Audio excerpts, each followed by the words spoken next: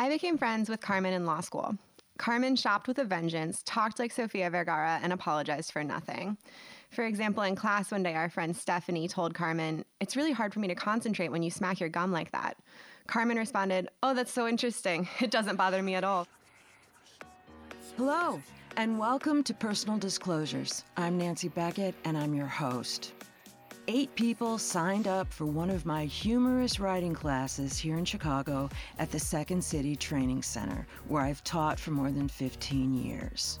They entertained the hell out of each other, bonded, and shared secrets they'd never told anyone.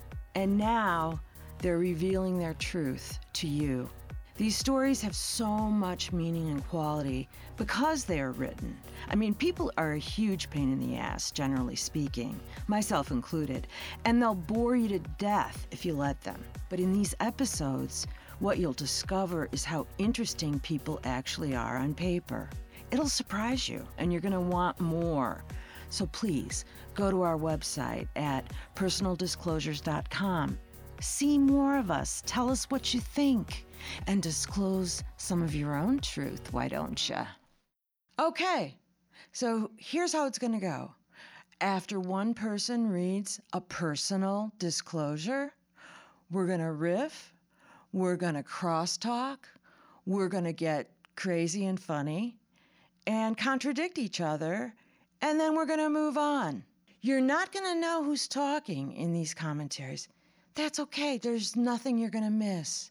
Just listen to the things that people say to one another as writers in a room, reading together. And after a couple of episodes, you'll know who we are. This episode is Stranger in a Strange Land, Getting Lost and Found Far from Home. This is Julie Bashkin, the executive producer. We are just real people telling our own true stories. Most of us are not professional writers, and most of us have only recently started learning how to capture our memories. We have developed a fun program that allows everyone to very easily capture their own memories and extract meaning from their life experiences. Go to personaldisclosures.com/gifts and give your loved ones the most personalized and meaningful gift, the ability to capture your family's story and leave behind a legacy. We'll even put it all together for you in a customized book. We tell our stories because our friends and families told us our stories entertained them, inspired them, and helped them make sense of their own lives. And we know everyone deserves to be heard and has a story to tell. Go to personaldisclosures.com/gifts. And now back to the podcast.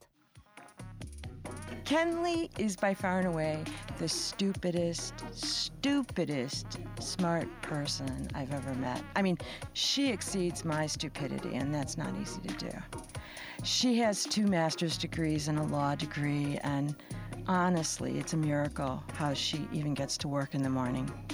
So this woman is a set of contradictions. She is a culturally crossed person. She's a vegan and queer as a $3 bill and overeducated in a sense. And she comes from this conservative Christian background and, for the most part, just a love muffin. That's what she believes in. And in a way, she lives for creativity. That really is her home. And otherwise, I think of her sometimes as a waif who knows a thing or two. She's got a point of view for days. She knows exactly what she's mumbling about. The Amazon, #the rainforest, not the website. I became friends with Carmen in law school. Carmen shopped with a vengeance, talked like Sofia Vergara, and apologized for nothing. For example, in class one day, our friend Stephanie told Carmen, "It's really hard for me to concentrate when you smack your gum like that." Carmen responded, "Oh, that's so interesting. It doesn't bother me at all." She got engaged during her last year of law school and started planning a bachelorette party. She invited me, 3 other girls from law school, and 2 pre-law school friends. I think we all expected it to be somewhere like, I don't know, Phoenix or Las Vegas. So we were all pretty shocked when she informed us that the party would be in Colombia, you know, like the one in South America. She told us to pack only our nicest dresses so that we would impress the locals in Cartagena. This was pretty much the exact opposite of the advice I'd read on the State Department's travel advisory page, which cautioned American tourists going to Colombia to avoid standing out, wearing anything flashy or expensive, or doing anything that would attract the attention of locals.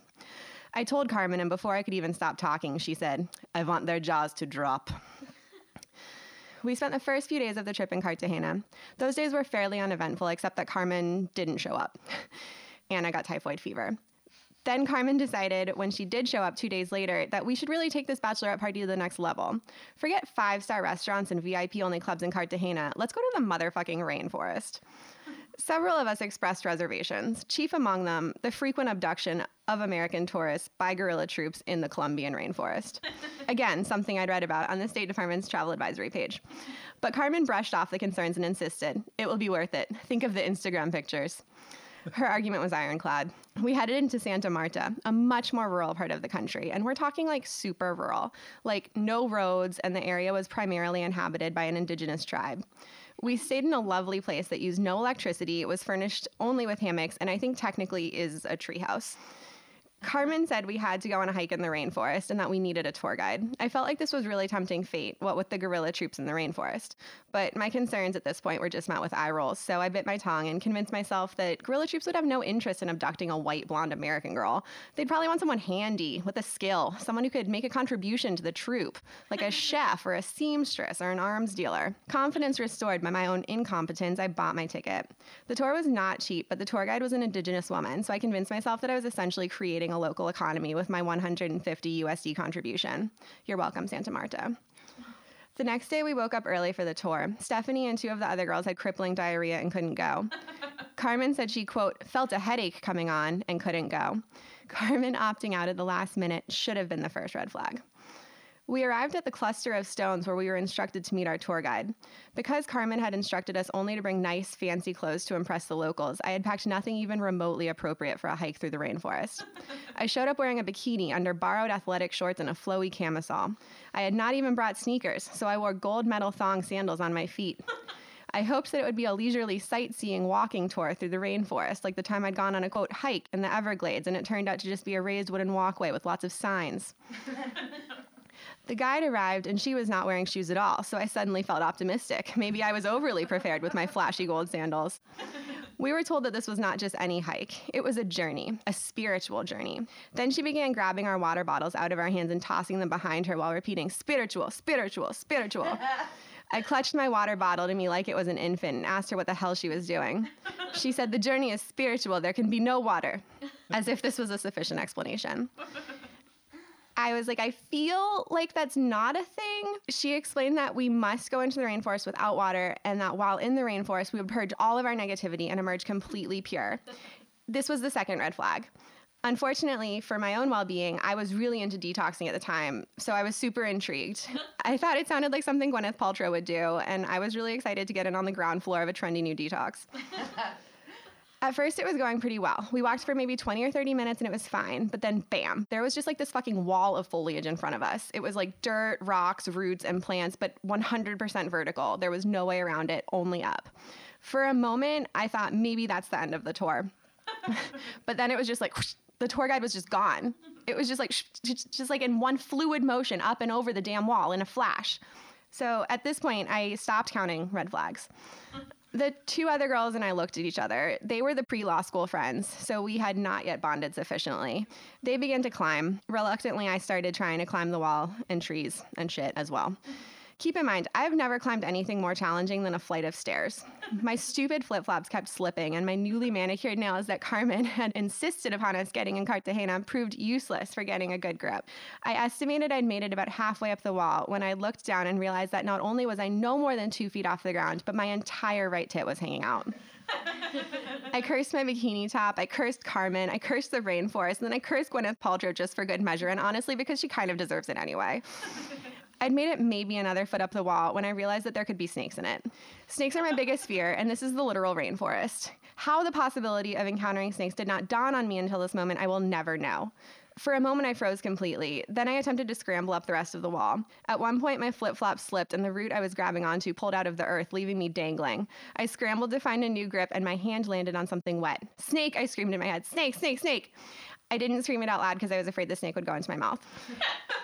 I don't even think I gripped anything. I think I was like a cartoon character whose pure panic propels them through the air. My sister, a wildlife scientist, later told me that snakes actually feel pretty dry, so it's more likely that I felt a frog or something, but in that moment, it was a snake. Once at the top of the wall, I realized for the first time that I was alone. I'd been so caught up in my own struggle and panic that I hadn't noticed when the rest of the group got away from me. There was no clearly defined path either. I was just literally in the rainforest. Fuck. I probably should have gone back down the wall, but at the time I was convinced that I just barely escaped death. It would be like escaping a liquor store that was being held up by gunpoint and then walking right back in because you needed directions to get home. The tour guide had mentioned that her village was near a river, so I tried to move toward the sound of water. I wandered through the rainforest like it was a damn Target superstore, with that aimless wonderment and no real goal and a nagging sensation that I was making bad choices. Although in the rainforest, bad choices are a bit more high stakes than splurging and getting new Mossimo cardigans, even though you really should be saving money. Eventually, and I'm sure through no strategy or ingenuity of my own, I stumbled upon the village. I explained my situation and asked for help, forgetting that they had no idea what I was saying. A woman ushered me into her hut and gestured toward a small bench. I sat. There was a fire burning in a pit dug into the floor, and the hut was thick with smoke, making my eyes water, and I had to squint to see. Children ran in and out of the hut, and guinea pigs were scurrying all over the floor. The woman cut a lime in half. She took half and sucked on it, then passed the other half to me, gesturing at me to do the same. I took it and violently tried to suck all of the water out of it, as if to say, "Are you happy now, Gwyneth?" Then I began to feel extremely itchy, like my entire body was crawling with bugs. I looked down and, to my horror, realized that my entire body was crawling with bugs, tiny bugs, and they were eating me alive. I could feel them on my earlobes, my eyelids, behind my knees, under my boobs. I ran out of the hut with half a lime still in my mouth and hurtled myself towards the river as the villagers watched, totally stunned. I literally jumped into the river, flailing and trying to shake the bugs off me. I covered my body and my face in the cold water and started to feel some relief. Right as I looked up from washing my face, I saw a bull upstream, about 30 feet in front of me. It was taking a huge dump. My gaze followed the brown, cloudy trail until it was fixed on my feet. I'd saved myself from the bugs. But honestly, what bullshit. I spotted the rest of my group further down the river's bank and reunited with them, but I never spoke with them again. The journey out of the rainforest took no less than 5 hours, during which time I wished out loud more than once that guerrilla troops would abduct me so I wouldn't have to walk anymore. They didn't, so thanks a lot for those unrealistic expectations, State Department. I emerged from the rainforest severely dehydrated, covered in so many bug bites that I looked like a pixelated image, and with third-degree burns on my feet where the sun baked the gold metal hardware on my flip-flops into my foot skin. Contrary to the purpose of a detox, I also emerged with a newly imbued sense of fury and fiery rage, which was compounded when a local tried to sell me my water bottle back. So if you're looking for a detox, I'd skip the rainforest and go for the Master Cleanse. What a disgusting story. It just doesn't let up. And that Carmen, I don't care if I ever see her again. Well, and I love the voices that Kenley does because they're different enough from her own voice, so you can tell she's doing a voice, right. But it's still Kenley. Spiritual. It's not even right. That's not a South American accent. Spiritual. You got a little German. Yeah. I also got a sense of Goldie Hawn from Overboard, but in the Amazon. I can very much picture mascara, maybe a nail hanging. It's so my brand. I don't know why, but I don't get tired of her misery. No, not even a little bit. No.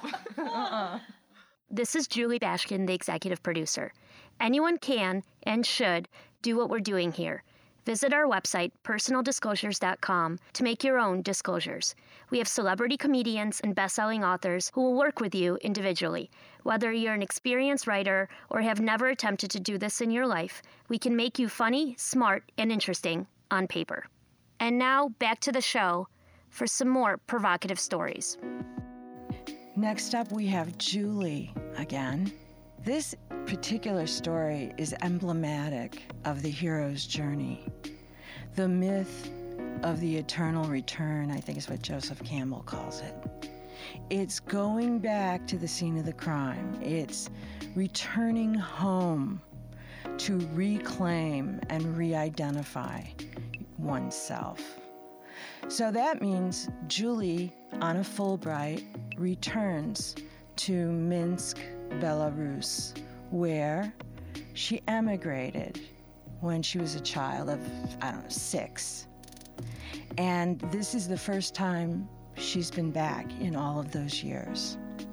And she's a very sophisticated 20-year-old and knows everything except that the country is completely different and nothing like it was when she left. And so no longer does everybody who's anybody speak Russian, but they speak their own state language, Belarusian. So it's not only confusing, but it's like who moved my cheese? It's completely upside down. And above all these mixes, mismatches, she now has a very, very strong identity as an American citizen. This piece is entitled, "I'm an American, damn it." On my first day in Minsk in 2003, I was given explicit instructions to get on the trolley outside of my apartment at the Great Patriotic War Memorial, ride 2 stops, and get off at October Station, just next to Lenin's bust, and walk 2 blocks downriver to the U.S. Embassy. On a cold gray Tuesday morning in November, I watched as angry and miserable workers rushed to their bureaucratic desk jobs that paid roughly $120 per month, just enough to pay the utilities bills in their 2-bedroom Khrushchev-built apartments they shared with their kids, parents, and grandparents. A bride and groom were paying homage to their veteran grandparents who died fighting the Nazis. You know, as one does, kissing and flashing peace signs in front of the eternal flame of the World War II monument. I finally figured out how to purchase a trolley ticket that cost 3 rubles, when the lowest denomination bill I had was 1,000 rubles, and the attendant held up an entire line while yelling, "Exact change, lady," at me.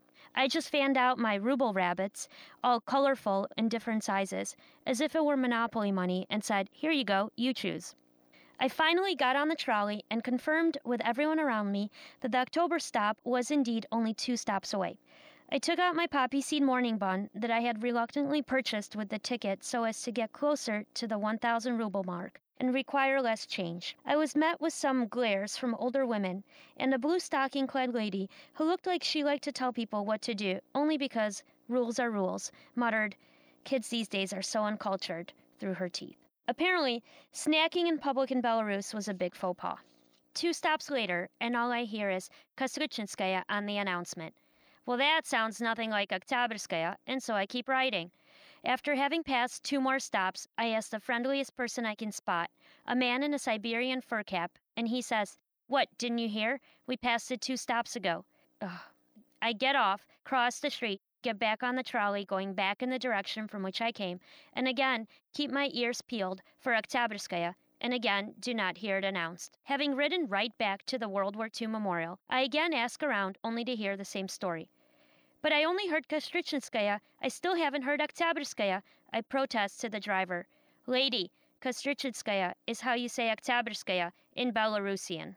"Belarusian? I speak Russian. Since when does anyone here speak that language?" "Lady, what's wrong with you? What country and decade do you think you are in? The Soviet Union? This isn't perestroika." And just as luck would have it, the ticket patrol enters and grunts at me. "Ticket, now." I fumble to find the flimsy paper ticket in my pockets among the receipts and finally hand it over. "Lady, why isn't this stamped?" I didn't know I was supposed to stamp it. Where and how do I do this?" "You didn't know? What do you think these stamping machines are? Buttons that send Morse code to the moon? Do you think you buy a ticket and just use the same one to ride the bus for the rest of your life?" I stammer and tell the ticket cop my whole life story. I didn't know these things have words written on them that I don't understand. They're not in Russian, and the woman who sold me the ticket was so mad about me not having exact change. I just rushed out without asking her, and the stop wasn't announced in Russian, and so I missed it." A couple behind me is whispering to each other. "No, she looks like us and kind of talks like us. Maybe a villager?" She grabs the ticket out of my hand, waves me off like a fly, and stamps my ticket. "She's most definitely retarded," the driver explains to the ticket cop. "Don't you hear the speech impediment? She can't even roll her R's." "Yeah, but that's why I'm thinking maybe she is French," the cop says, as if I'm not even there. Flashbacks of horror, of hours of speech pathology training sessions in a cold, white, tiled room in my preschool building when I was 5 years old flood my memories as a mean Soviet speech therapist with gold teeth sticks toothpicks in my mouth under my tongue to make it touch the roof and yells, "Now say riba," Russian for fish. "Liba," I would respond crying. "I'm American, goddammit," I yell at the bus driver and the ticket patrol fake cop as I hurry off the trolley, and they say to each other, puzzled, "Amerikanka?" Embarrassed and angry, I walk. I get to the embassy, and they tell me to expect to be followed by the Belarusian authorities and to stay away from any opposition activities, which include political activism, advocacy, or any other anti-government activity. So I thought, wow, these guys are paranoid morons. The KGB is no longer the KGB, and they certainly could give two shits about me. And so, of course, I promptly enrolled in liberal arts democracy classes at the European Humanities University, and I joined student youth advocacy groups led by a homosexual, and I attended underground theater productions. A week into my stay, I took out my camera to photograph the White House, where Pops, the dictator, presided over his Hitler Youth wannabe posse. A man in uniform, whom I could swear I saw just the day before, but at this point could very well have been my paranoia planted by the U.S. Embassy staff, tapped me on the shoulder, wagged his finger, shook his head, and said sternly, "Not allowed." Nothing to worry about, just my own personal KGB protection unit following me around. I feel safer already. I slid my camera into my front coat pocket. By the time I got off the metro, my camera was no longer in my pocket. It may have been a pickpocketer, but now I no longer doubt Brad, the 35-year-old G.I. Joe in charge of security at the U.S. Embassy, because the pickpocketer may also have been the KGB. A few hours later, well into the evening, as I hosted my first friend Yulia, we sat watching TV and dipping hard-crusted day-old black bread into some sort of ubiquitous mayonnaise-based deli salad. She introduced me to the Eurovision spectacle, an American Idol of sorts, but with professionals, and we were watching the qualifiers. I heard a knock on the door. Pissed off at the prospect of missing the 80s-style glitter and prom dresses singing competition, I walked to the door to discover a policeman, or maybe a KGB guy. At this point, who knows? "Lady, hurry. We are evacuating the building. It's below freezing out, so grab your coat and let's go." "Yeah, right. I'm not going anywhere with you. I'm an American citizen. I will have to call the U.S. Embassy." "Lady, I don't care what citizen you are, but right now you need to get out of here. This is a bomb scare." Just my luck. World War II landmines that had not been detonated were discovered that evening by two teens exploring the basement of our building. "Get me out of here! Helicopter me out! There are bombs in my building!" I screamed into my cell phone to the emergency after hours. "Ma'am, there's nothing we can do. Just wait for them to sweep the building." Finally, I climbed back the 9 flights of stairs to the safe haven of my apartment. You'd think my Fulbright stipend would get me a nice, clean, modern, newly redone Euro-style apartment. Nope, my Soviet 2-bedroom in the Stalin-built building circa 1950 came with its own nursing home smell steeped into the 40-year-old bed and couch. The kitchen contained an old table covered in a plastic tablecloth that seemed to permanently adhere to the table as well as my fingertips. The kitchen also contained the gas tank where the pilot light had to be lit with a match to heat up the hot water so I could take a hot shower. Every time I lit it, I held my breath and prayed my arm wouldn't blow up and my eyebrows would be left intact. And after my shower, I would get out of bed and walk back to the kitchen at least 4 times to ensure I turned the gas off so as to not blow up the building. A few months into my stay in the apartment, I had been sick for over a month. Turns out I had mold. The mold was the last straw. And finally, my first local friend, Yulia, after hearing me bitch about my living conditions for 2 weeks, proclaimed, "Princessa, this will not do for someone of your stature." Then, turning serious, she genuinely insisted, "Pack up your shit this instant. You're moving in with me and Jane. We will be cramped like sardines in my 1-bedroom, but it will be fun." I fled to Yulia's sanctuary, all the while wondering, maybe I should have done my Fulbright in Germany with the 40 other Americans. It most definitely would have been less foreign. Oh, Julia, I love that opening. It's like reading Gogol, you know, like it's so Russian, the whole thing, and the sort of outrage and ignorance and absurdity of it all, where she has to go back and forth and back and forth. And for me, that was the height of it. It shows how she really doesn't know where she is or how to take care of herself. And she may be in Russia or Belarus, but she's not. She may as well be on the dark side of the moon for all that it resembles the past. And it really makes for some great comedy. And I love the October Revolution monument stop is followed by the, Catherine the Great stop. I can't wait to hear more about Princessa. I do think you paint a very compelling portrait of yourself as a principessa. Before we get to that, you're kind of high and mighty, and so I like that she is clueless, all the while having some sort of sensory intelligence, but still no idea. You might have had more fun in Berlin, but the fact that you did end up going to Minsk makes for a much more interesting story. I cannot hear too much of Amerikanka. That just gives me chills. Okay, next up, we've got Jessica Vitkin telling a story in the second person about an afternoon in Bangkok.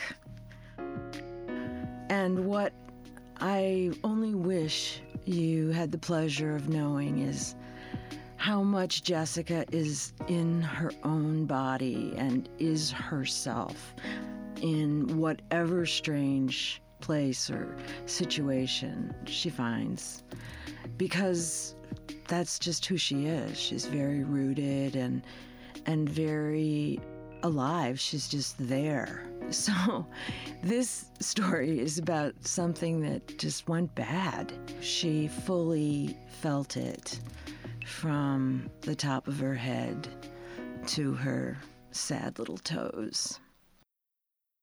This is Cut and Tied. Imagine the scene, a hot and sunny afternoon in Bangkok. Imagine yourself the player, a chubby, awkward American gal. You've taken a short visa-mandated run away from your life in Burma. You must do this every few months, as you are not an above-the-board employee and you are paid under the table. But you are not unhappy about this. You go out on the streets of Bangkok, wander, eat mangoes, talk to people, get a massage. Not bad. Not bad at all.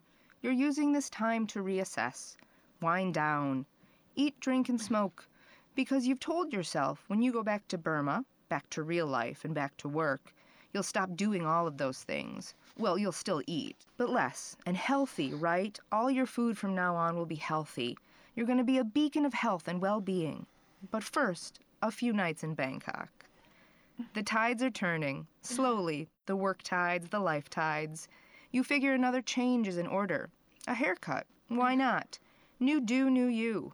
You've done this before. Hair is adaptable, like you. So you decide to go for it. You look around for a salon. There are plenty. Which one will it be? You're not too nervous. You've had your hair cut in a foreign country before, by people who don't speak the same language as you. It'll be fine. You find a place run by a woman with a patch over her eye. Most of the staff are ladyboys, and they prefer the term ladyboy to transgender. You talk with them about this. It's an enlightening conversation. Your stylist asks what you want. You say a little shorter. She laughs and begins to wash your hair. But there's a problem. There seems to be no shampoo. Your head is wet, in the sink. Glasses are off, blind to the world. But you can hear. Thai is being spoken. The English word shampoo is being thrown around, but there are no hands rubbing suds into your wet hair. You hear empty bottles being picked up and put down, drawers opening, being rummaged through.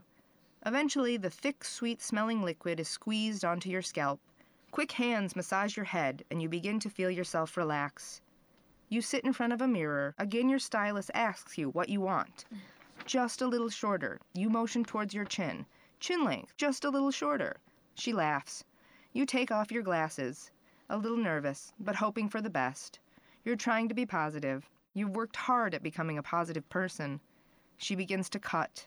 Through blurry vision, you can tell that this is not going in the direction you intended. The 3 Middle Eastern businessmen sitting behind you getting foot massages have their opinions about what is happening. One of them begins speaking to you in French. You don't understand.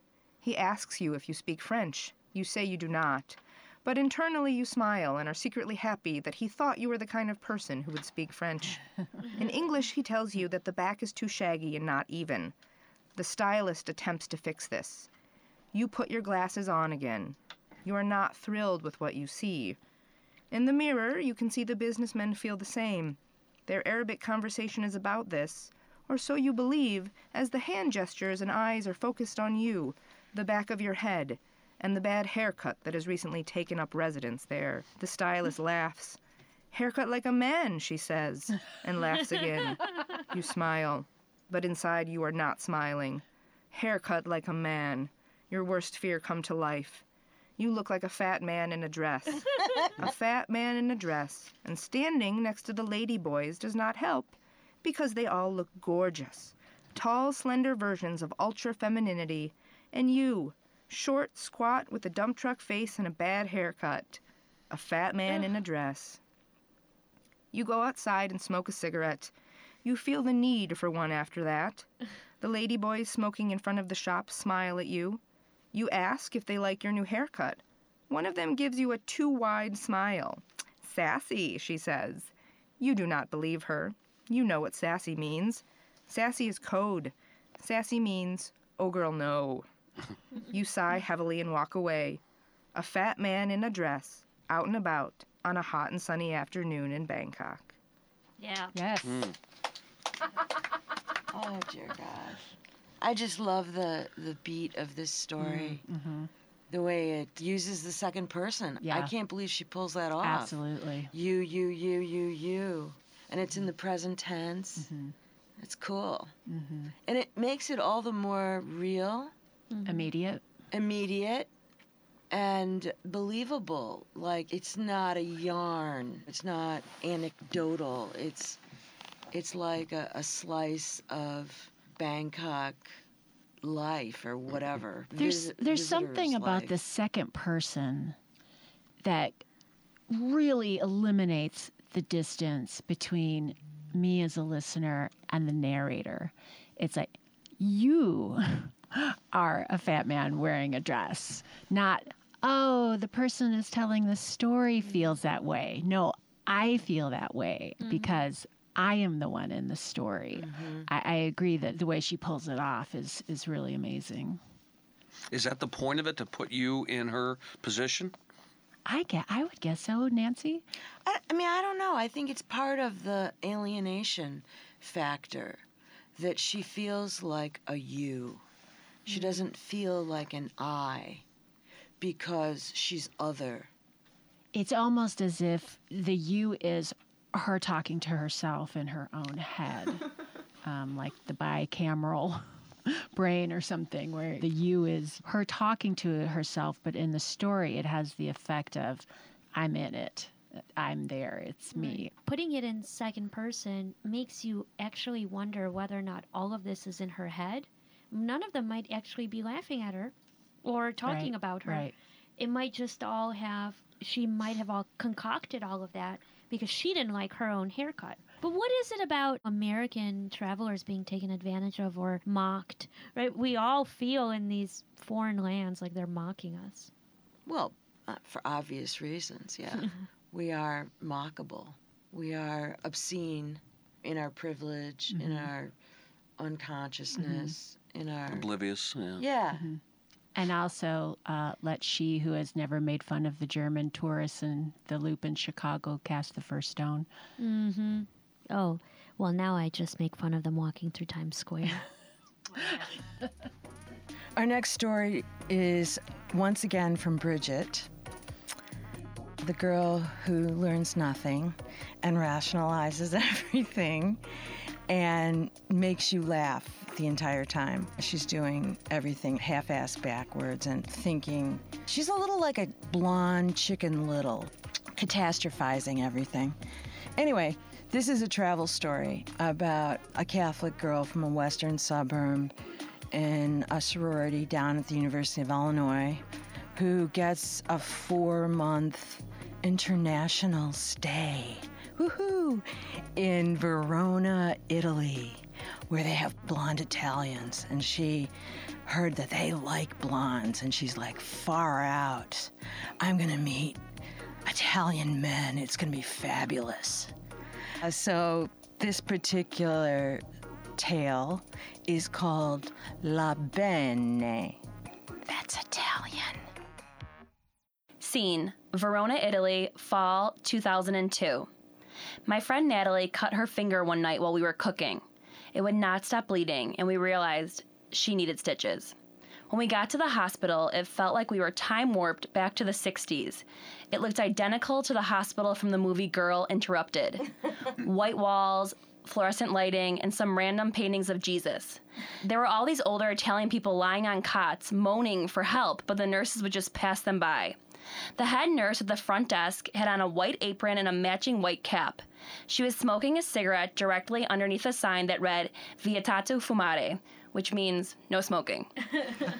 While Sarah, the only one of us that really spoke Italian, explained to the nurse that Natalie needed stitches, the nurse promptly crushed out our cigarette and said, "We don't do hands." Well, that solves that. When you travel to Italy, things don't often make sense and you learn to just go with the flow.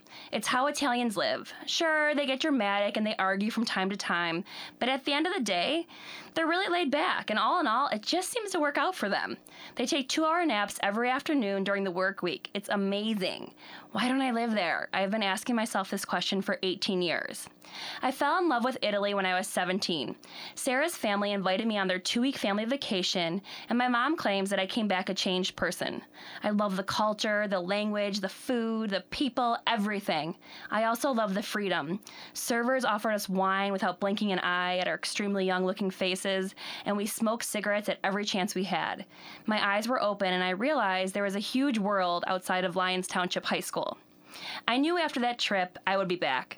I made it a top priority to study abroad while I was in college, and in August of 2002, my junior year, I was off to Verona for 4 months. Now, when I told people I was going to Italy, they all told me, "Oh, you better watch out for those Italian men because they love blondes." I was so excited about this idea. I would fantasize about all my Italian boyfriends knocking at my door. Well, the only knocking I got was actually tapping, and it was tapping on my shoulder over and over again of Italian men asking if I could take a picture of them with my roommate Maria. Maria was like a Disney princess at the Magic Kingdom. She was like this beautiful specimen that the Italians had never seen before in the flesh.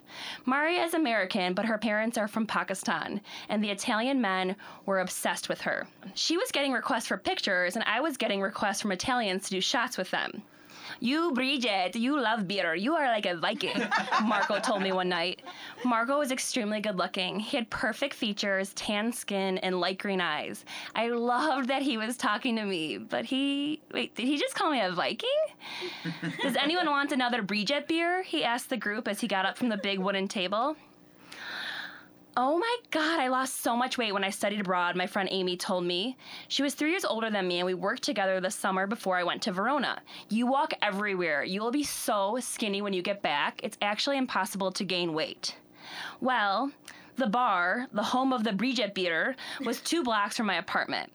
The Bridget beers were not like Miller Lights that we drink at U of I. Italy does not have light products. They were Hoegaardens, a huge heavy wheat beer made for a Viking or a 20-year-old American girl. Those Hoegaardens, combined with pasta, pizza, wine, cigarettes, no exercise, a nearby McDonald's that had the best Doppio cheeseburgers I've ever had, did indeed make it possible to gain weight, Amy. I called home on Thanksgiving, and my mom passed the phone to my grandpa, Bappa as we called him. "Sweetheart, those Dagos like to eat. You better watch it. Your mom said you put on some pounds." "Oh, okay. Well, happy Thanksgiving to you too, Bappa." "You know what, Bappa? If you think I like to eat like those Dagos, wait till you hear about how I drank like the Germans in Munich." You know what I notice is how Bridget does intel in her life. Like, she's always asking a girl who's like 3 years older than she is, "Okay, so what is it like when you go abroad?" And she's always gathering the lowdown on what she anticipates to be the next stage of development. I think she's a wise child. She's an intelligent fool. She stoops to conquer. What do you think, Julie? Do you think she is as stupid as she sounds? So I think Bridget is sneaky smart. Mm-hmm. And I've been thinking a lot about this because Bridget could be easily mistaken for what we call a basic bitch. Sorry, Bridget, I just called you a basic bitch. But there's more than meets the eye there, right? So she's this girl who is blonde, very Americana, grew up in western suburbs of Chicago, very Norman Rockwell type of area, as we heard her describe in Adolescent Angst, with these perfect Catholic homes and these perfect Catholic people. Solid middle class. Solid salt of the earth types. And then she goes to a solid Big Ten state school, and she's probably in a sorority there and probably like a Tri-Delt or something. I'm probably getting that right. Bridget's not allowed to confirm or deny. And then she takes herself out of this situation and is now immersed in Italy. But none of that is actually an accurate description of Bridget. Bridget is witty. She's hilarious. She's self-deprecating, and her humor is really, really smart. And she makes shit fart humor smart. She makes cultural immersion humor smart. She makes taking herself out of a situation where she's comfortable and putting herself in situations where she gets in trouble. And that happens to her a lot. We heard that in Bad Romance. We heard that here. And she gets out of the trouble, but not before getting herself in some more trouble first. Right. And it always is done in a very witty way. My mother used to say about me, "You're with who's ever going." And that's kind of an actual sign of intelligence, that your ability to sink and swim in whatever situation you find yourself, because it's an opportunity. And you know that the real experience of life is out there, it's outside, it's in the world somehow. And any opportunity to get out there, she takes. This podcast was created by me, Julie Bashkin, in partnership with Alana Kipp and Nancy Beckett and the Second City Training Center. Sound engineering, recording, and original music scores created by Gravity Studios in Chicago. Visit personaldisclosures.com for tips and tricks on how to make your own personal disclosures and to access exclusive personal training and group events with famous best-selling authors and comedians you've seen on TV. Make sure to follow us on Instagram, where you may find embarrassing vintage photos from our youth. And please, share with your friends and leave a review on Stitcher and iTunes. It helps us out tremendously to get the word out and to bring you more laughs and maybe even some tears every week with new episodes.